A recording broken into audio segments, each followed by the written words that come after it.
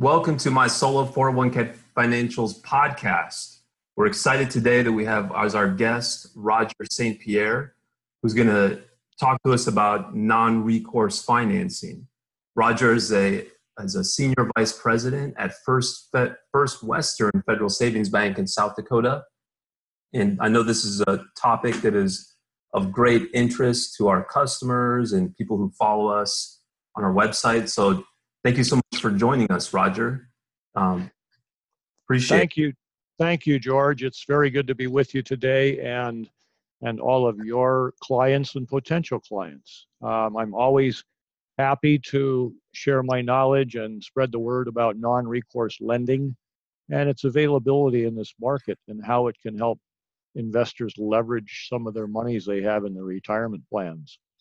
As a touch of background, First Western Federal Savings Bank has been a portfolio lender for over 40 years.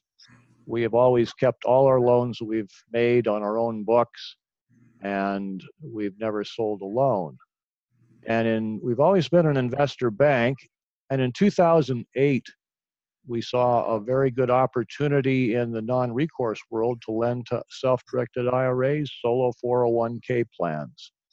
And we have focused our energy, and I have really focused my time in the last decade building our brand in this area, becoming well known as a nationwide lender for solo 401ks that are investing in real estate and wanting to leverage purchases. So we have a broad experience. We have a great service team. We service all of our loans. So all your escrows and things like that with the loan, a person or a client can call at any time.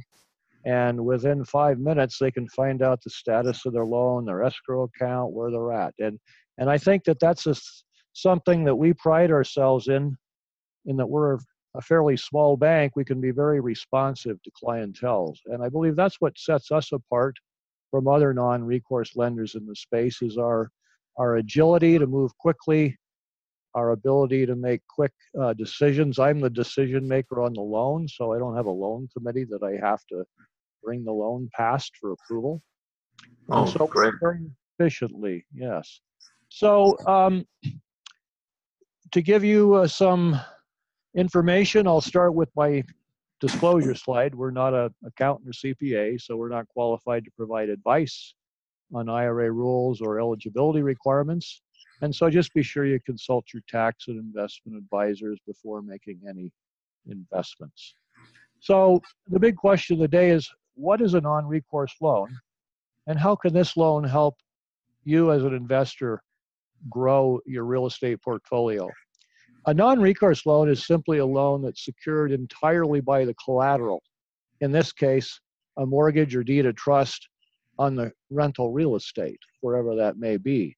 And in the event of if a default, client can't pay the payments, it really goes far behind, and ultimately we have to foreclose. The only thing we can do as a bank is foreclose on the property, take the property back, and sell it, and hopefully we're going to get enough money to pay the loan balance off. But however, if we don't get enough money, hey, we're out, we lose. Right. That's the nature of the non-recourse world. And the IRS set the rules up many, many years ago, actually back in 1976, to say that if a 401k investor did take out some debt against the property, it must be a non-recourse loan. And they did that to protect the owner of the account. They didn't want banks and lending institutions coming after the actual owner of the account when in reality, the borrower is the trust, not the person. So that's a big difference between these kinds of loans and a regular mortgage that someone may take out through their bank or mortgage broker. Let me ask you a question, Roger. On the prior slide, it talks about default, and maybe you're going to talk about that as we go through this, but is there a standard time period that would count as a default? I would say this, George. A loan would have to get out there to at least 90 days past due, at least 3 months past due, and in trying to work with that borrower over time. I mean, if I have a client who goes past due on their loan, even 15 days, I reach out and communicate. So if Got it. there's a problem or issue, we want to know what that is. Sometimes it's just a matter that maybe an ACH payment out of a bank account wasn't done correctly, and Sure. the account didn't pull the payment. I see that a lot, especially on new loan setups. Mm-hmm. Sometimes uh, issues like that happen. So communication's key, and we Right. try to stay on top of that with our clients so that things don't get to the point of 90, 120 days past due. Normally, things are resolved within 30 days, and we don't have a lot of delinquency in this realm. But again, in the odd case where there was a major default, say renters couldn't pay, they moved out, maybe they trashed the house, it just became a disaster, and ultimately the owner of the trust couldn't pay the tab, then we foreclose and take the property back. The Right. difference in these kinds of loans, though, is that does not impact the person's credit or personal credit history. See, we don't report these loans to the credit bureau because they're not the person's loans, they're the trust's loans.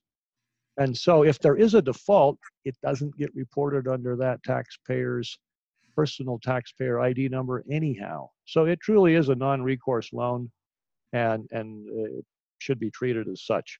And as a Exactly. side note, when let's say an investor is going to go borrow money personally, a lot of people are buying other investments personally, they should not report a non-recourse loan to their trust on their financial statement that they may turn into a mortgage broker, because that's not their obligation.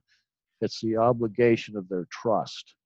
And so it really needs to have some clarity there so that people's credit and people's debt to income ratios are not impacted by these kinds of loans. It makes total sense. I could have good credit. I could have terrible credit. It's really not even relevant. It's relevant to the extent, George, that we do in the very last thing in our underwriting pull the trustee of the trusts or the owner of the self-directed IRA entity. We pull their personal credit for this reason. We view how somebody pays their personal obligations is going to be very indicative of how they pay their trust obligations. And so, although we don't look at a credit score, we just look at credit history. Did this I person, he or see.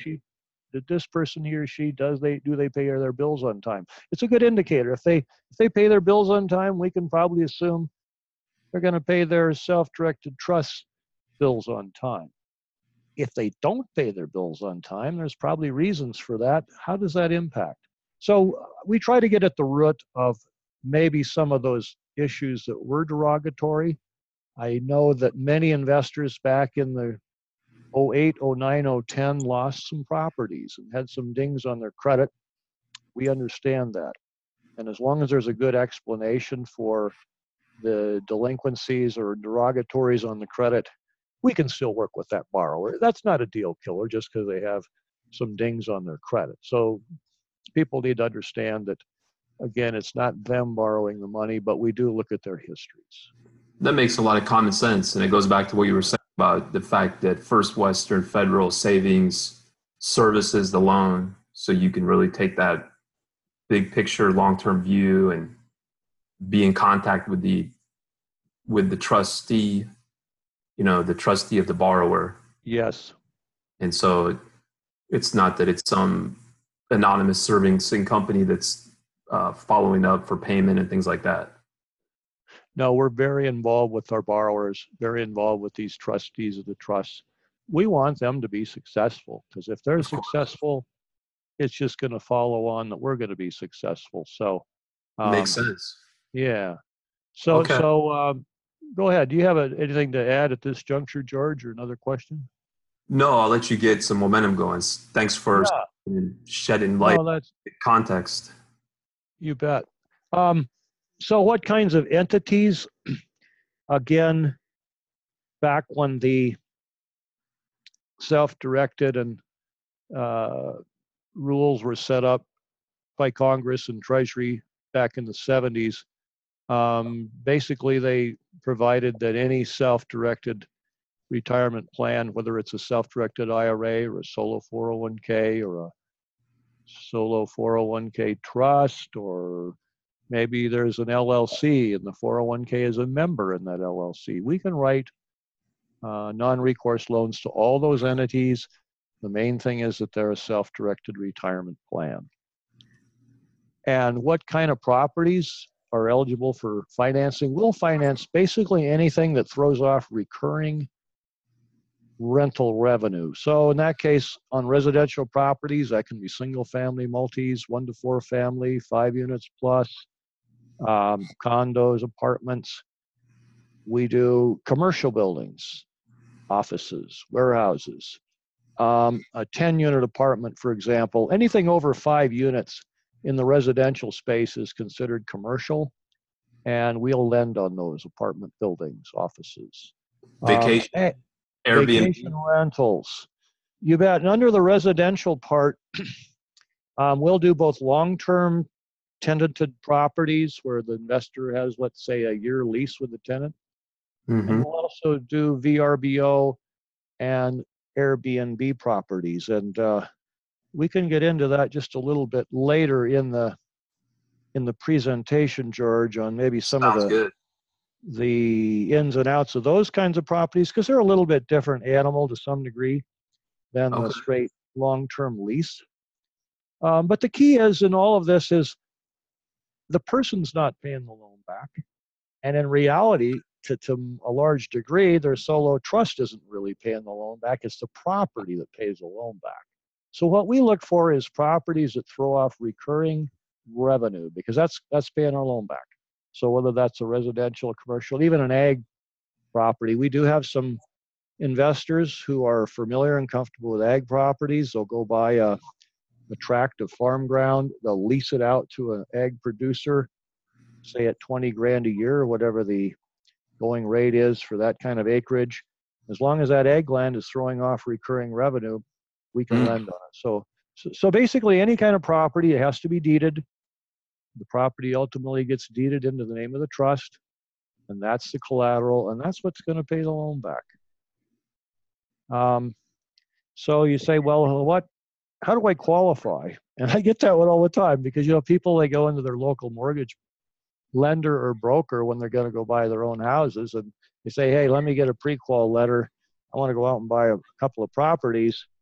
And the first thing the mortgage lender will do is say, well, here, give me a financial statement. Let's see your tax returns. We'll run credit, and then we'll give you a pre-qual letter for so much money. In this world, it's completely different. As I just mentioned, it's not about the person. They're not borrowing the money. And although their entity is borrowing the money, it's really all about the property. So what drives the deal? What would qualify the deal?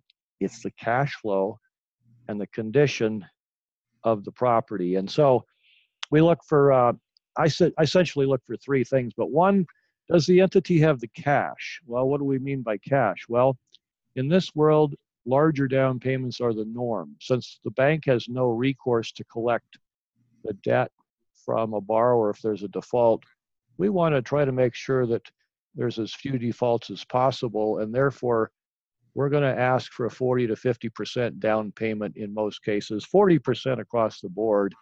That's typical for a single family, 1 to 4 family residential with a long-term lease.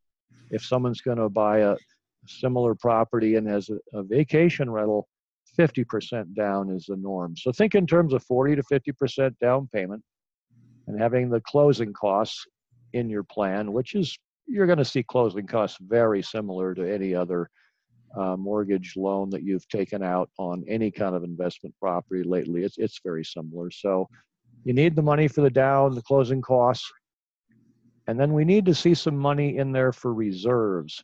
And what I mean by that is, when Joe the plumber comes over and hands you a plumbing bill for $1,500 for a new water heater for that rental property, you can't just hand Joe your debit card or write him a check. Right. You can't pay him with personal money. That $1,500 bill has to come out of the trust. So we want to make sure that you leave some liquidity in there. And by liquidity, I mean that money can be cash, stocks, bonds, mutual funds, any liquid asset class. But there needs to be liquidity in that account so that to pay for repairs.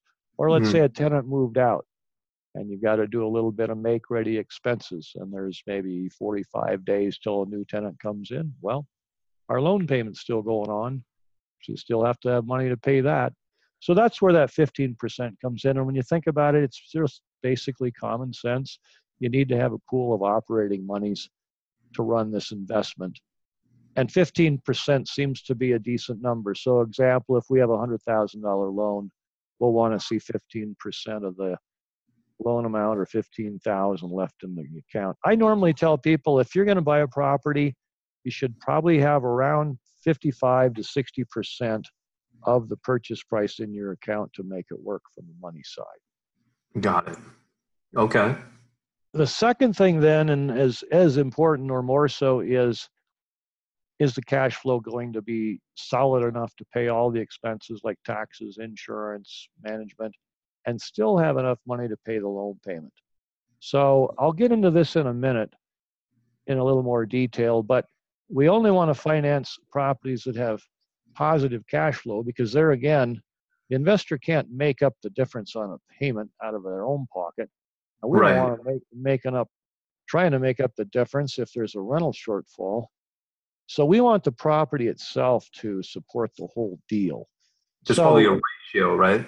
There is a ratio, and I'll get to that shortly, but it's a measuring stick on how you measure if a property is going off positive cash flow or if it isn't. Yeah, I get the concept though. Yeah, that makes sense. There's enough money coming in to make those loans.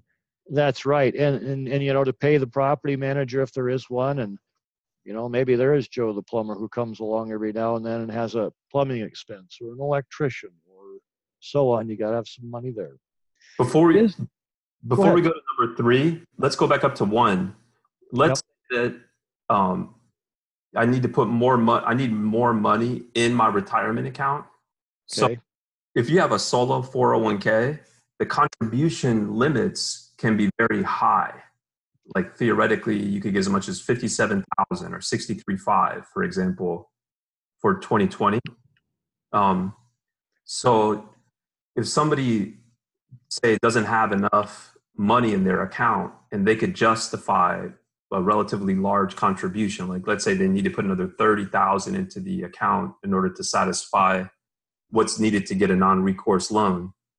Is there some type of seasoning requirement do you think the bank would want to see? Would you have to wait like 30 days, 60 days before you could close? No. That money, as long as it's collected funds good, we can use it. And here's another one. Sometimes investors, they might be working with you, George, on getting their plan set up and all ready to go, but maybe it isn't completely funded yet. And maybe they still have some money in an old 401k or an IRA with an old employer that they're going to move in there. Right. And they want to make a purchase. But, maybe it's a week, 10 days yet till that money is liquidated and transferred. We can still work with that borrower on a deal. All we need to see is that they have the funds over here in, maybe a previous plan, a Schwab, a Fidelity plan, and they're going to move it over. That's fine. Just show me the money.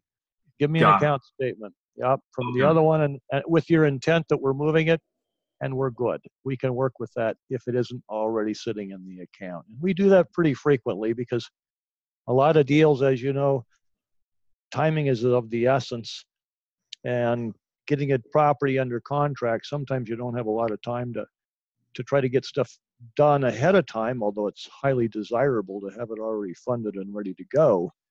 But in the case that it's not quite there yet and you're working on the plan, we can still work with it. Right. Like you said, it's different than if you're shopping for a home for yourself. Usually I think the idea is that you go figure out what your budget is and then you go look for homes. Mm-hmm. Whereas here, it sounds like you want to find the property, but then you get the loan based on the property because it's based on the cash flow. It's based on it's all about the property. It really is all about the property. And the third thing down there is it located in a good area, and is it rent ready? One of the things that we do, and I know investors look at, but we really look at, is crime. You Okay. can fix a lot of things on a property, but you can't fix crime. Okay. So maybe there's some carpeting that's not so good and appliances. Hey, a little bit of money fixes that. But if the property is in a high crime area, that can't be fixed and will highly impact that Are there tools property. And we don't for want to that? lend on a property that's going to be a problem. So again, if I was to have one caveat, and you'll see here in a couple of minutes, some deals that, or ideas that can derail a deal, and high crime is one of them, and I don't want to dwell on it too much right now. But location, is the property close to good schools? Is there jobs nearby? So that the tenants, there's a high, you want a property with where the tenant has access to services, jobs, schools, and amenities, so that you have a good supply of tenants. So location, I guess in real estate, the old saw, location is really important that way. But we also want to know, other than location, is it rent ready? Is it ready to go, or is it nearly ready to go for a renter? If it is, good, we'll lend on it. If it's a fixer that needs 20, 30,000 worth of work, sorry, we won't lend on it. We leave that to the fix and flip people or someone else, maybe, to go buy that property. Although I will say this, we have been doing a lot of cash out refinances of properties that people have bought over the years, fixed up, and they have them as a nice running rental for their retirement plan. We can lend on them now that they're renting and they're all up to snuff. It's just we can't lend on them when they're in a pre-rentable condition. So that's just kind of a fact. We want to, because we'll close a loan on a property that's never been a rental. And to that point, a lot of properties that investors are buying are seller occupied. They're owner occupied. They've never been a rental before. And you know what? That's fine. We'll still lend on them. All we ask is that they're rent ready or nearly so.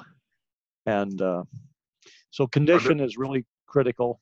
Do you have Are there metrics on that, Roger? Like, for yeah, example, there are, and I'll get to rule of those momentarily, but I guess I'll throw one metric around it right now, and that is, as long as the property doesn't need more than $10,000 worth of work to be rent ready, then typically it's good. So maybe it needs some interior repaint and some flooring and some appliances, and it's ready to go for $6,000, $7,000, $8,000. Fine, we can lend on it. We'll work with the investor to lend the acquisition money. The fix-up money, that's for the investor to get tidied up, in that first month after they buy it. We have two parameters on timelines to think about, and that's this. If we're lending on a property and it's not quite rent ready at the time, we'll require that it be so within 60 days of closing. It now is rent ready, so that gives the investor 2 months to do any tidy up work. And we want a copy of the lease within 90 days. So there again, I think that that's a fairly liberal underwriting policy, and that it's never had to be a rental before. Doesn't have to have a renter in it. We close the deal. Just get us a copy of the lease within 90 days of close, and then we're good. Got it. Okay. And so then timing, we talk about generally real estate transactions. How long do they take? Our loans, our decisioning is very quick. I'm the underwriter. I'll work directly with the investor, and normally I could get a loan decision in 24 to 48 hours. And then if it's yes, we collect an appraisal deposit from the investor's 401k plan, and then we order appraisal and start processing, normally closing about 30 days from there. So I'm going to tell you about 30, 32 days from app to close of escrow is what it takes. So not much different than a regular mortgage loan.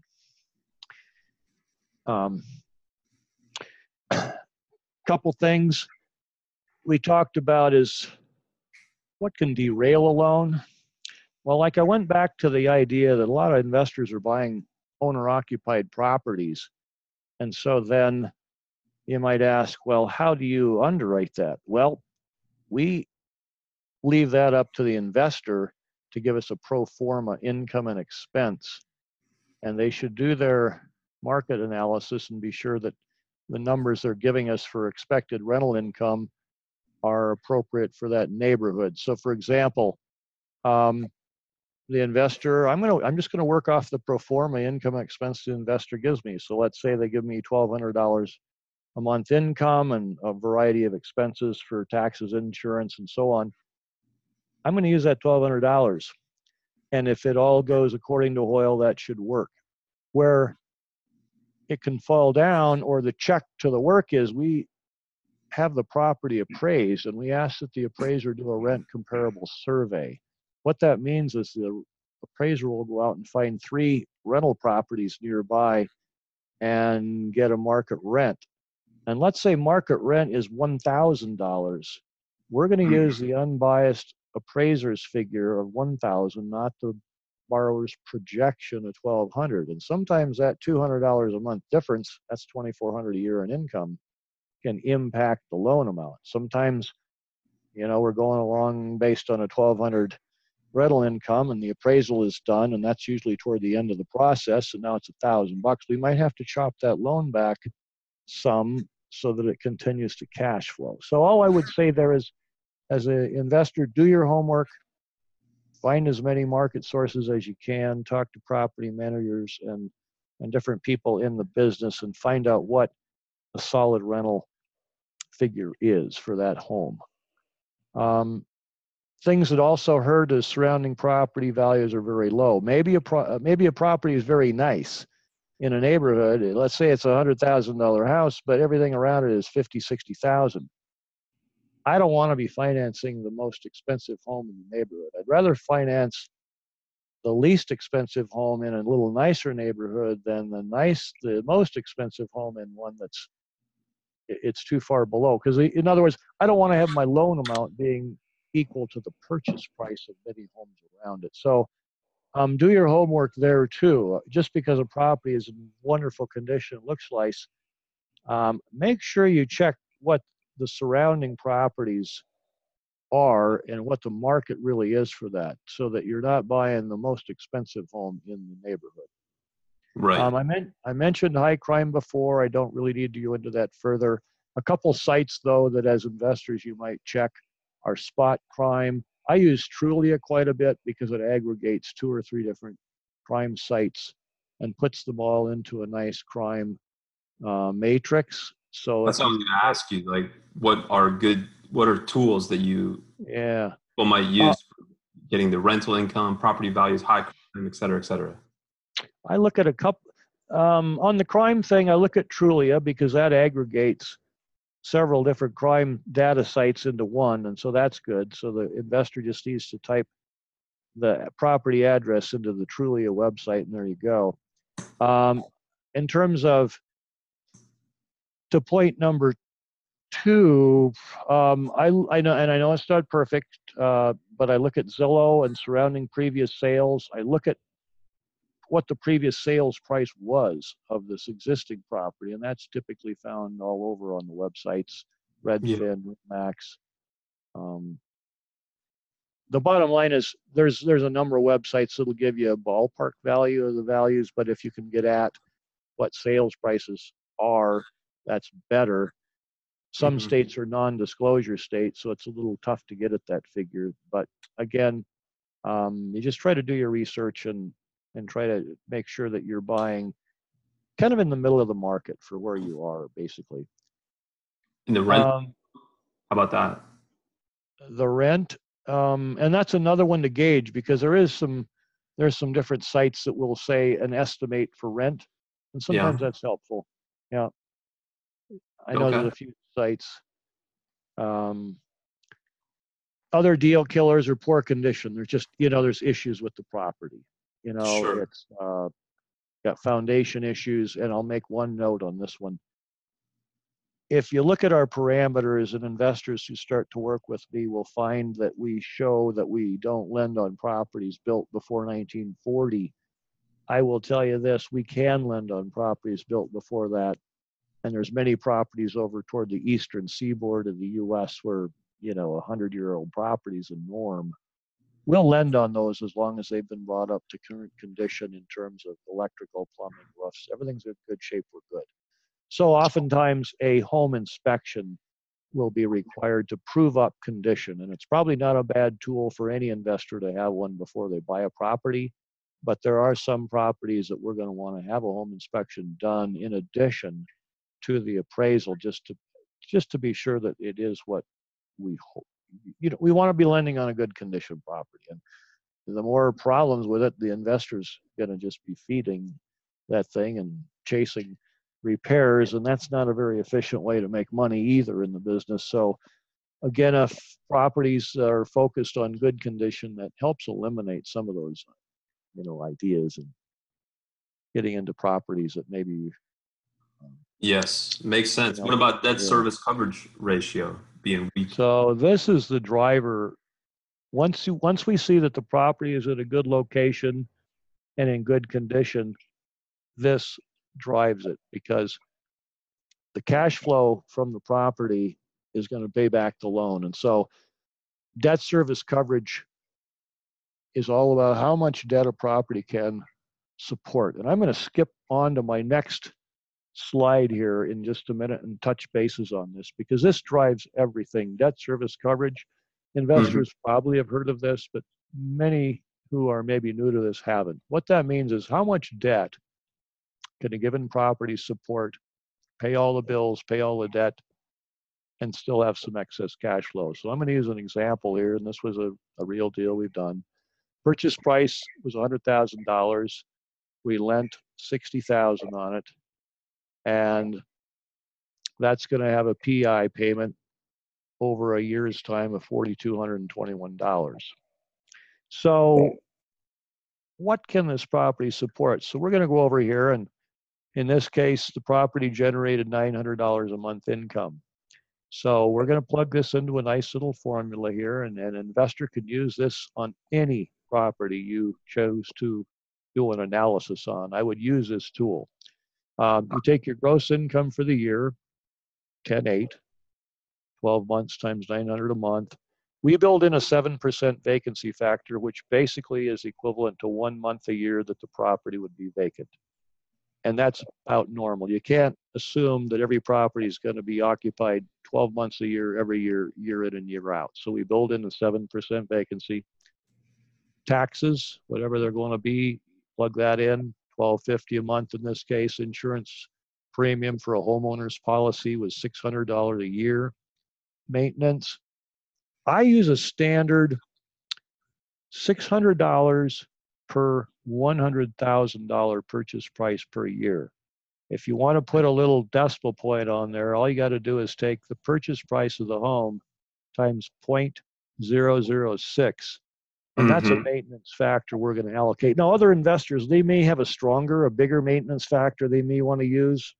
Maybe they say, well, I'm going to put $1,000 a year on this house. Hey, that's fine. But I am going to make sure there's some money allocated for maintenance, and that $600 per 100,000 price seems to work. This one, there was a management fee of 10% of gross income, so that's $1,080 a month. I'm sorry, $1,080 a year. So the ratio is composed really of two components. You take your gross income, you subtract your expenses, and now you're down to net operating income. That net operating in this case was $6,514. And that number there needs to be at least 125% of the principal and interest payments. So if you go over there to the left side, DSCR equals NOI, net operating income, divided by annual debt service. So in this case, the NOI was $6,514. The debt service is $4,421. You divide the 65 by 421 and you get a 1.47, meaning in reality that the income is 147% of the debt. Hey, that's good. Anything above 125 or a 1.25 debt service qualifies with us. Stronger than that, great. Less than that, it ain't gonna work. And so sometimes you get into deals where the person wants a $60,000 loan, but the property won't support it, but it will support a $50,000 loan. Okay. I'll say, Sally, I can't lend 60 on here, but I can lend 50. Could you do another 10,000 down payment? Well, yes, I can. Okay. And a lot of investors will go ahead and take a smaller loan. Hey, it's better than writing a check for all cash and try to buy the thing outright, but it's going to cash flow positive. I don't want to finance deals that the investor has to feed the property every single month or every year. That's not an investment. You're feeding something. That's not going to work. So we wanted a winner. If it works good for the borrower, it works for us. So this debt service coverage, you can use it on any property you're going to do an analysis on. It just This needs is to awesome.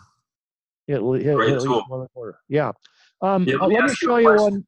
Yeah, Let me go ask you ahead. a question. So this is, and it looks like this has residential, but we could use this for other types of properties too, like commercial or. Yeah, let's look at this one. Here's one on a commercial. I financed a deal. This was a commercial. So you're thinking, okay, now commercial, we're a 50%, we're 5-0. So the borrower puts half down on commercial. It's the same process. This one, the purchase price was 600,000, loans 300. This one had a triple net lease of $5,000 a month. So their gross annual income on the right-hand side was 60 grand. I built in my 7% vacancy, $4,200. This was triple that, so it's a little different. So I don't put anything in there for taxes because Right. the tenant pays the taxes, the tenant pays the insurance, and the tenant pays the maintenance. But in this case, there was some maintenance outside of what the tenant, I'm sorry, that there would be a component outside the lease. So we built in 3,600 there. There's no HOA fees. This is a commercial building. It's not a condo. And again, utilities, the tenant's paying them. So after all expenses, this is a pretty strong deal. Their net operating income was 47,400.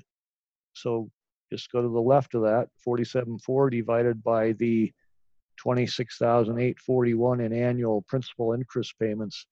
This one had a debt service coverage ratio of 1.76. Strong deal. That's a good deal. And it cash flows well. Yep. So remember, on commercial deals, we're going to look at 50% financing, but it's the same 1.25 debt service coverage. Hey, if this was a vacation rental, for example, on a residential property, all of those will do 60 grand gross income. You would have a few different things in there than this, but we're going to use the same model for a vacation rental as a long-term leased property, either way. Okay. Let me ask a question. So Yeah. I noticed the terms were 25 and 20. Yep. Is that pretty typical? Yeah, it is. Let me back up here and show you what we offer. So our loan offerings on the residential are, again, look on the left side of your screen, the residential one family, 1 to 4 will go up to 60%.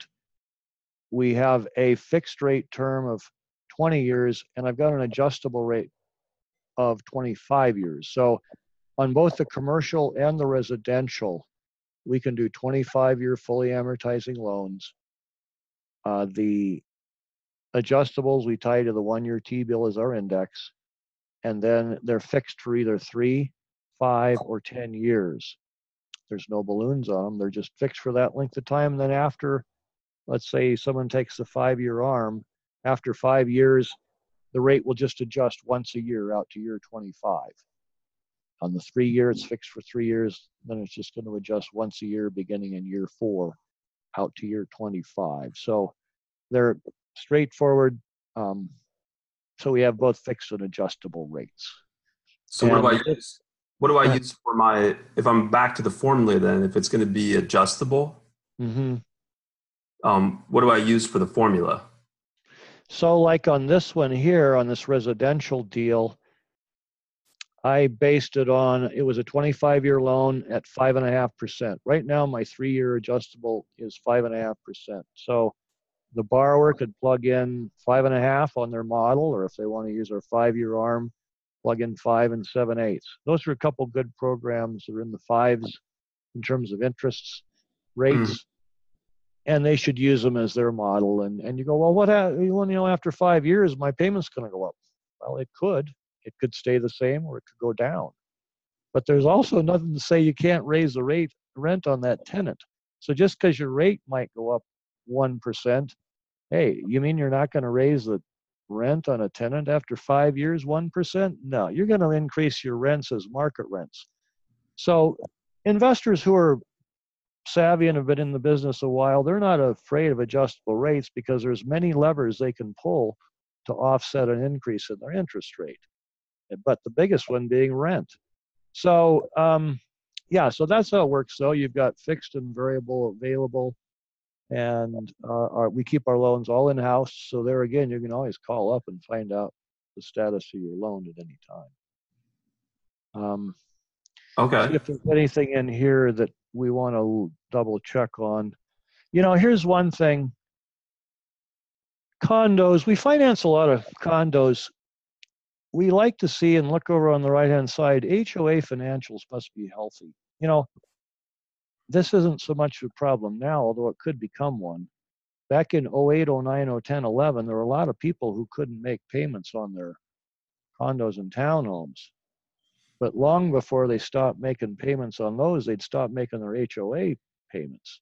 So then what would happen is the HOA, after so many of them would stop paying their HOA payments, wouldn't have enough money to replace air conditioners and replace the roof and redo the siding. So it's very important, if you're looking at buying into a condo or townhome, you get copies of HOA financials, because that really is the overlay of the financial health of that property. You're not just buying a property. If the HOA isn't healthy, that is providing all the maintenance and the upkeep, that property is going to go downhill. And there's nothing worse than losing value on a property and you can't do anything about it. See, the difference there is, a single family home, you can repaint the house. On a condo, you can't do that. It's the HOA that's got to do that. So, there's an onus on the investor to make sure that the HOA financials are sound, and we scrutinize those. That's part of our underwriting process, to make sure that they're buying in a HOA or a homeowner community that's sound financially, that they can pay all the bills. Because if the HOA can't pay its bills, that's going to certainly impact the values and everything else on those properties within the HOA. So again, it makes a lot of sense. Yeah. Yeah, do your due diligence on those things. Makes and a lot of sense. I'd say one thing, George, and that's, if we offer any service, it's due diligence. The component we provide in underwriting, in terms of making sure it's a sound cash flow deal, the condition is good, the crime's low, HOA is sound, all those things, the investor is benefiting by our due diligence in our process. So it works good for both of us. I think these are kind of the main ideas. Let's talk about, we were having a short conversation the other day, George, about vacation rentals and markets. Well, I have this slide up. Maybe we should talk about that just a little bit. Yeah, let's talk about that, because you had some good comments about how the market is doing. And how it's been impacted by COVID. It's pretty interesting. Could you share that? Yes. We do a fair amount of vacation rental financing. People buying properties that they're going to lease out by the night or the week. And they're buying a whole property, and they're, how it is, VRBO, Airbnb. Correct. So those properties have been pretty strong in this good economy. Okay. However, as you know, when COVID hit, people had stayed home, shelter in place. We're not flying. We're not going anywhere. Well, I read some articles about that. It sounds like, exactly. That people were just not able to, they were Airbnb reservations. So, that market got kind of soft here for a few months, but what we're seeing is something pretty interesting. Mm-hmm. People who are now coming out of their homes, everybody's been cooped up for so long. We all want to go somewhere, but we want to go somewhere safe. So The things I'm reading and what I'm finding out is people are willing to go rent a home that's just for them. Husband, wife, maybe their friends, people they're comfortable with in their circle. Right. And they're going to rent that home for maybe a week. because they can be safe. They don't have to have interaction with other hotel guests or maids coming in and out of the room every day and things like that that could make an impact with the COVID situation. So what's happened, there's been a fairly dramatic turnaround in the vacation rentals in that people are much more willing to stay in one of those even than in a motel.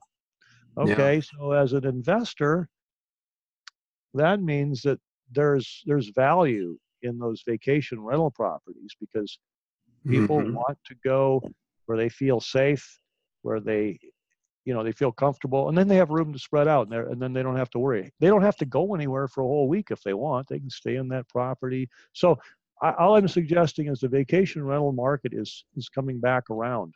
Owners that Interesting. I know are booking strongly for July and August. Yep. So again, we'll do a 50% of purchase price on a vacation rental.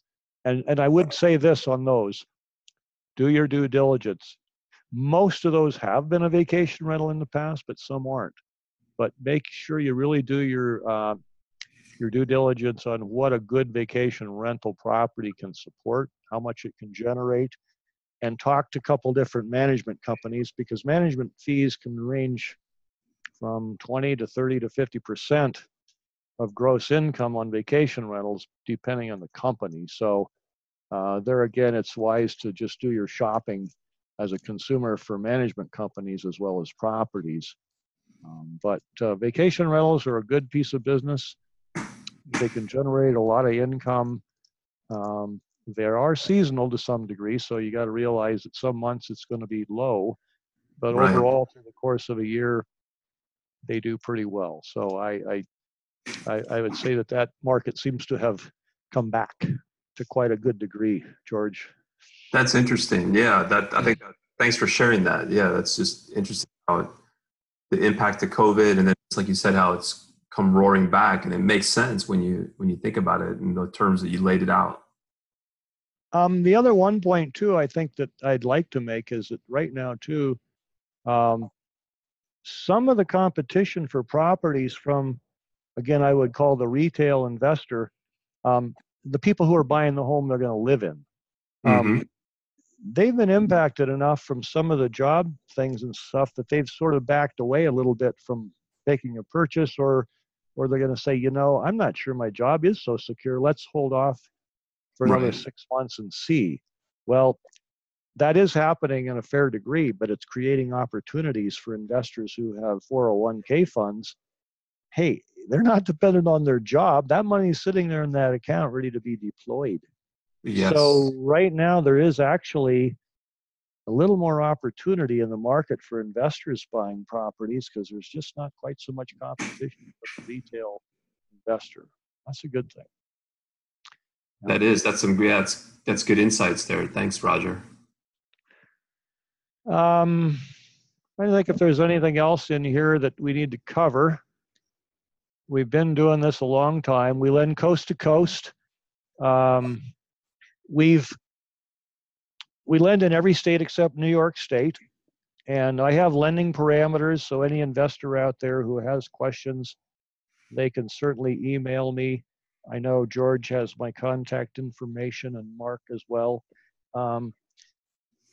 We have an 800 Best way to get in number. touch. We have a What's the best way strong to get in web. touch with you? The 1-800 or the website or your email? Yeah, so there you can call us 1-800-908-8845. Our website, if you look down in the corner of this slide, it's myiralender.com. So you can just type in My IRA Lender, and you're probably going to see us come up. But our website is myiralender.com. My email is roger@myiralender.com.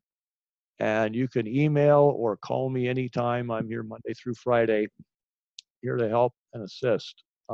And my counterpart, Nick Conway, will be here. You can always work with Nick as well as me. We're both here to take care of people and customers. That's great, Roger. Yeah, so that's roger@myiralender.com, 1-800-908-8845, or myiralender.com. So thank you so much for sharing all your expertise. It's been a fascinating presentation, Roger. Hey, it's good, George. I'm glad to do this. And I really appreciate the opportunity that you have provided for me to share our platform with your investors and potential clients. And I'm always happy to do so. So if you need anything else, just don't hesitate to reach out. Okay. Thank you so much, Roger. So Great. appreciate it. Take care. Have a great day, George. You too. Bye.